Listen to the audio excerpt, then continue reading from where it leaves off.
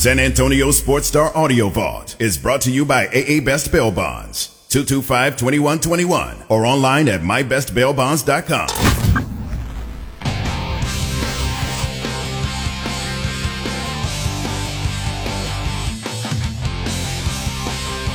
It is the Blitz here on San Antonio Sports Star, ESPN AM 1250, 94.5 FM. He is Joe Reinagle.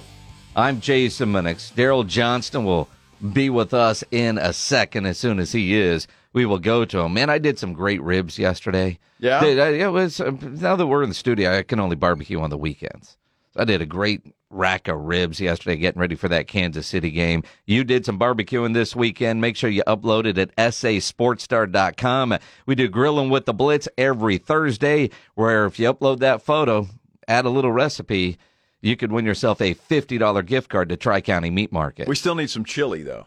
We didn't get any. Well, I would say last week it was cold Thursday. Right. I didn't see any chili photos. Well, maybe we get some chili this week. We could. It's still cold. I'd like to see that. Yeah, absolutely. And it's still winter. Chili in Texas is good anytime. True. You don't have to be cold outside. We eat chili when it's 100 degrees. But it's better when it's cold. It's better when it's cold. It is one of those. It's better when it is cold. And yesterday, the ribs and the cold beer, it was just a great day of football, a great weekend of football. And, you know, I think knee-jerk reaction, Joe, is everybody saying this is the best weekend ever of playoff football.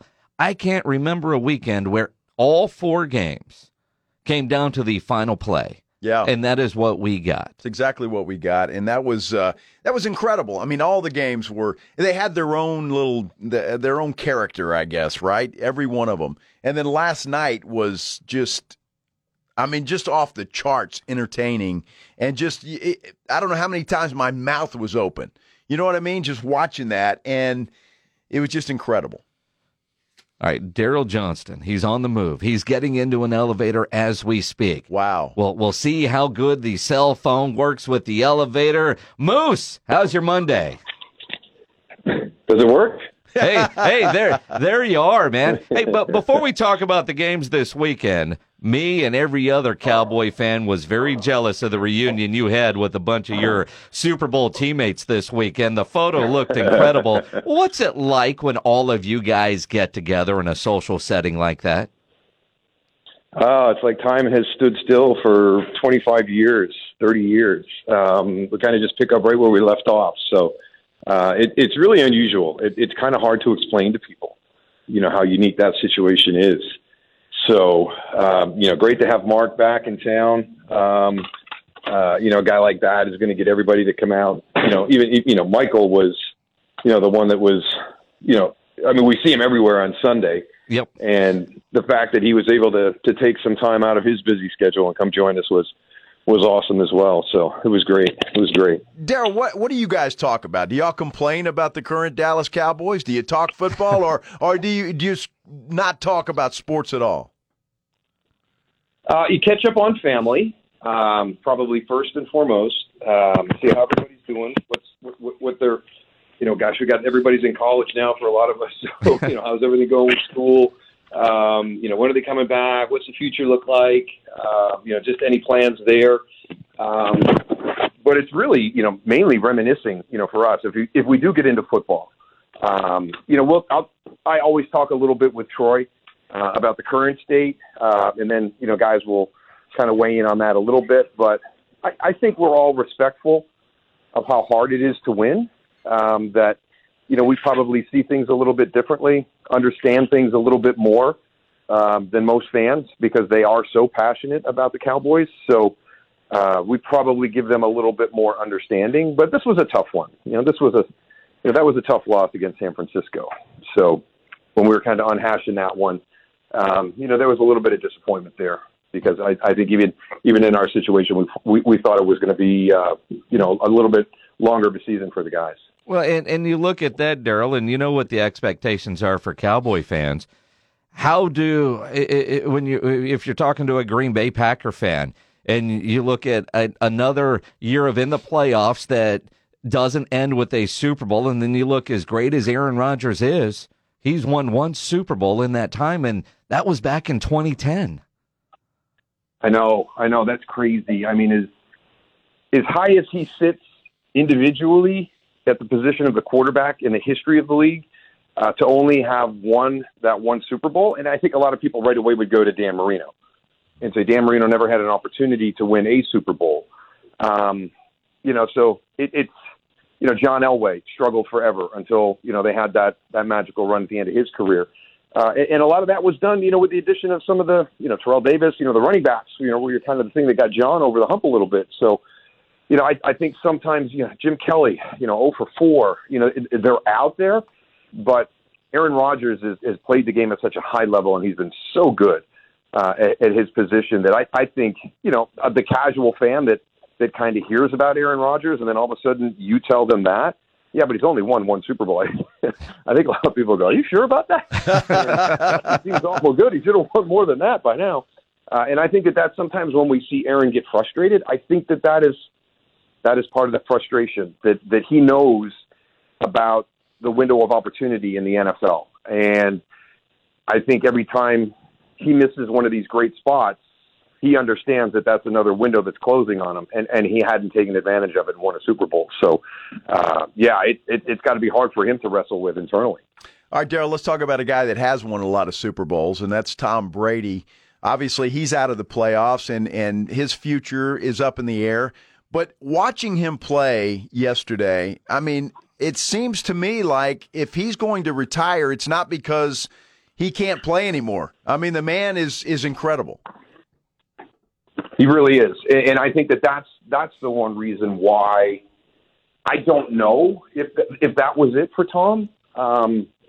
It just seems like at this stage of his career, like you said, he led the league in several categories this year at 44 and a quarterback.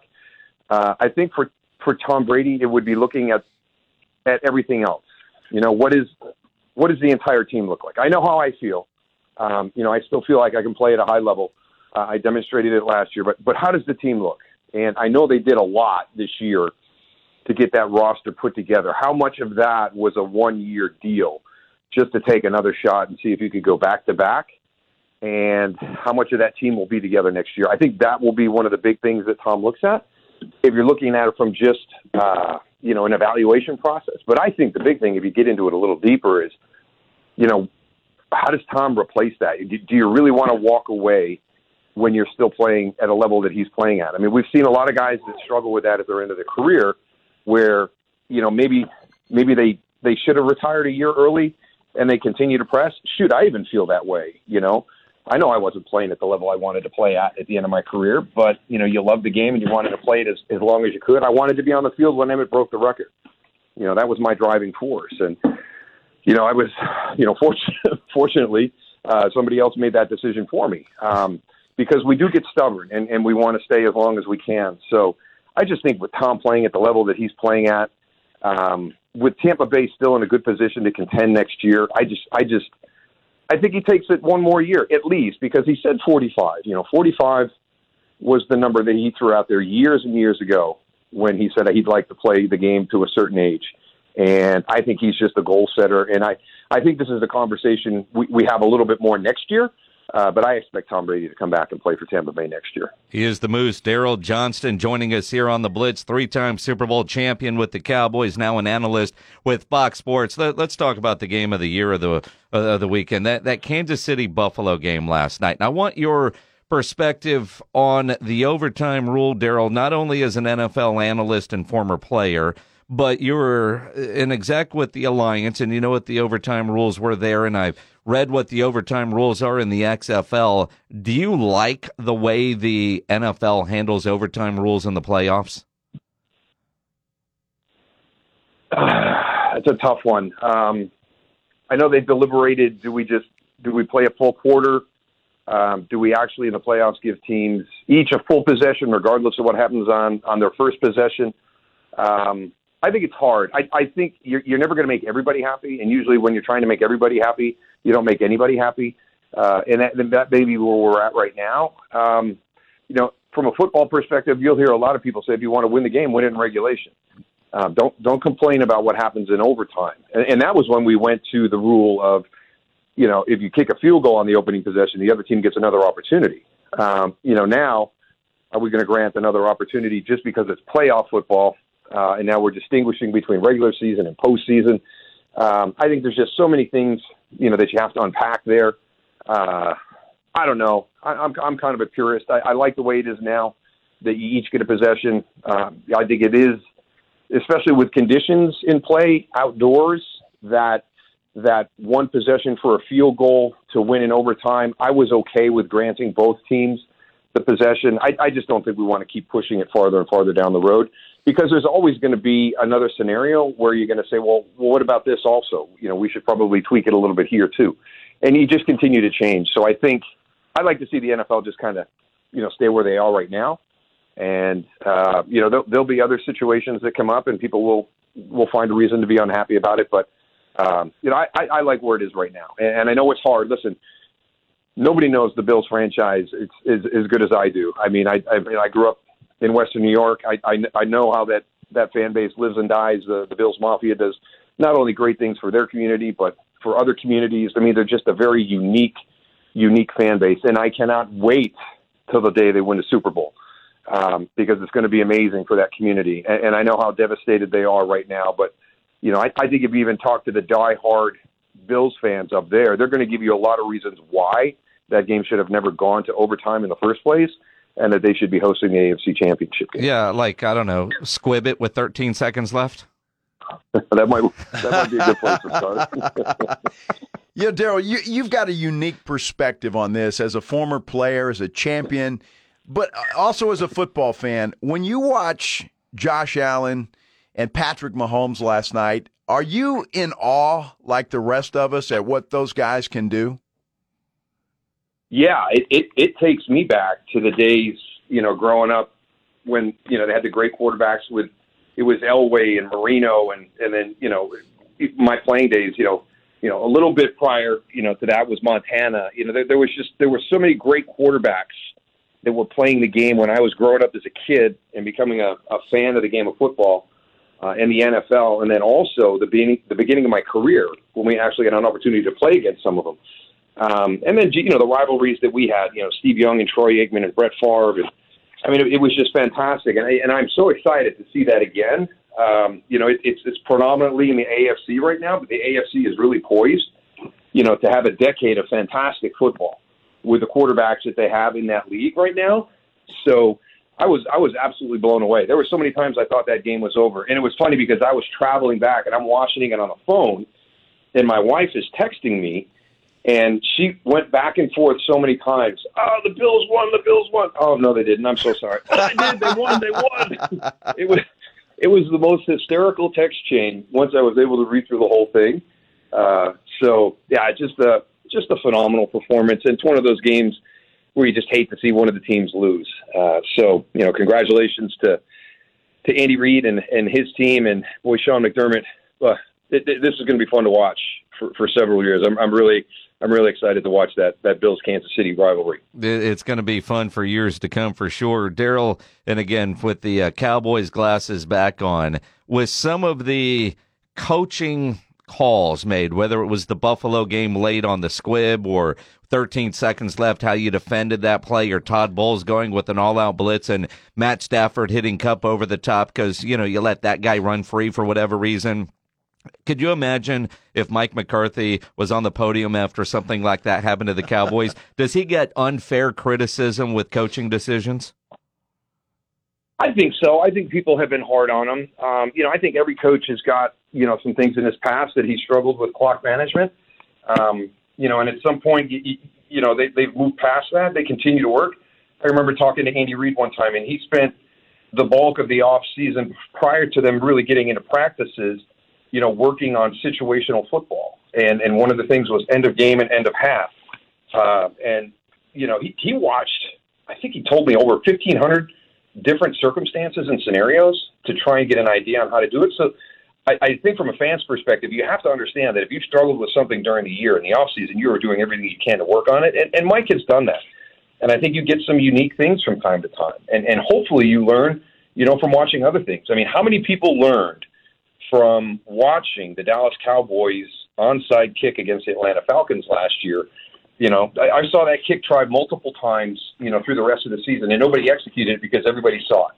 When it's something new and you've seen it for the first time, it's tough to react in the situation, in the moment. And then you hope you learn from that, and then you continue to press and find other circumstances that could cost you a game that you're prepared for, so you don't have to go through it. You've learned at somebody else's expense. And I think that Mike has done that. My big thing is, how do you get Cooper Kupp open in that situation? There's been talk about a blown coverage and maybe Todd's decision to go all-out pressure at that point, but it's still Cooper Kupp. That's the one guy you can't let beat you. How does Devontae Adams, have 7 catches? How was he the only guy at one point during the game that was only targeted? That's the one thing coming into that game that you couldn't let happen. And why doesn't CeeDee Lamb have plays in a big game? So I think the scheming is the one thing I think that people would rather see, because we see other teams do it. So there may be some people frustrated with the clock management, but my thing is you've got some weapons there, and why are we not getting to them, more often in the critical situations of the game? So now that would probably be my big takeaway from what happened to Dallas this year. Darryl, before we let you go, I'm putting you on the spot. Next Monday when we talk, who are we talking about getting ready for the Super Bowl? I'm just going to be like a weird historian guy and say we're going back to San Francisco, Cincinnati, the most watched Super Bowl in Super Bowl history. We're going to start that one again. And wouldn't that be weird if that continued for a couple times like it did back in the 80s? That would be wild. That'd be a couple of big upsets this weekend. Joe Burrow and rookie kicker with a lot of confidence. It'll be interesting to see. We'll talk about it next week.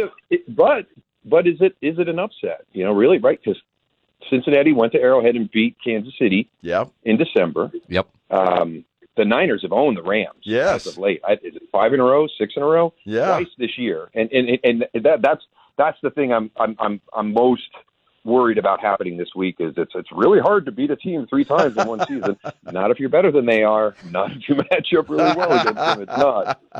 So, I think San Francisco, Cincinnati would, just from a historical, perspective and probably a little bit more hope. The one thing that's, we've never had a Super Bowl played in the home stadium of one of the participants up until last year, and now we might have it 2 years in a row. I mean, to me, that's kind of crazy too. Well, and the thing about the Rams could have the NFC Championship game in that stadium and then the Super Bowl, and that's never happened. That never happened. There we go. Crazy. So we can either reminisce and wax poetically about the Cincinnati San Francisco Super Bowls of the 80s, or we can have history made again. Darryl, it's going to be a fun week to talk about and then get to the games. But before we let you go, man, whoever your phone provider is or that elevator, congrats, man. Yes. Knowing that there was an elevator up and down or whatever, and through that, no drops, that's incredible, man. We'll talk to you next week. You got it. Take care. Appreciate it. The Moose, Darryl Johnston. Always good stuff Mondays with the Moose. That is. And, he just adds such a unique perspective, and you got to love that, too.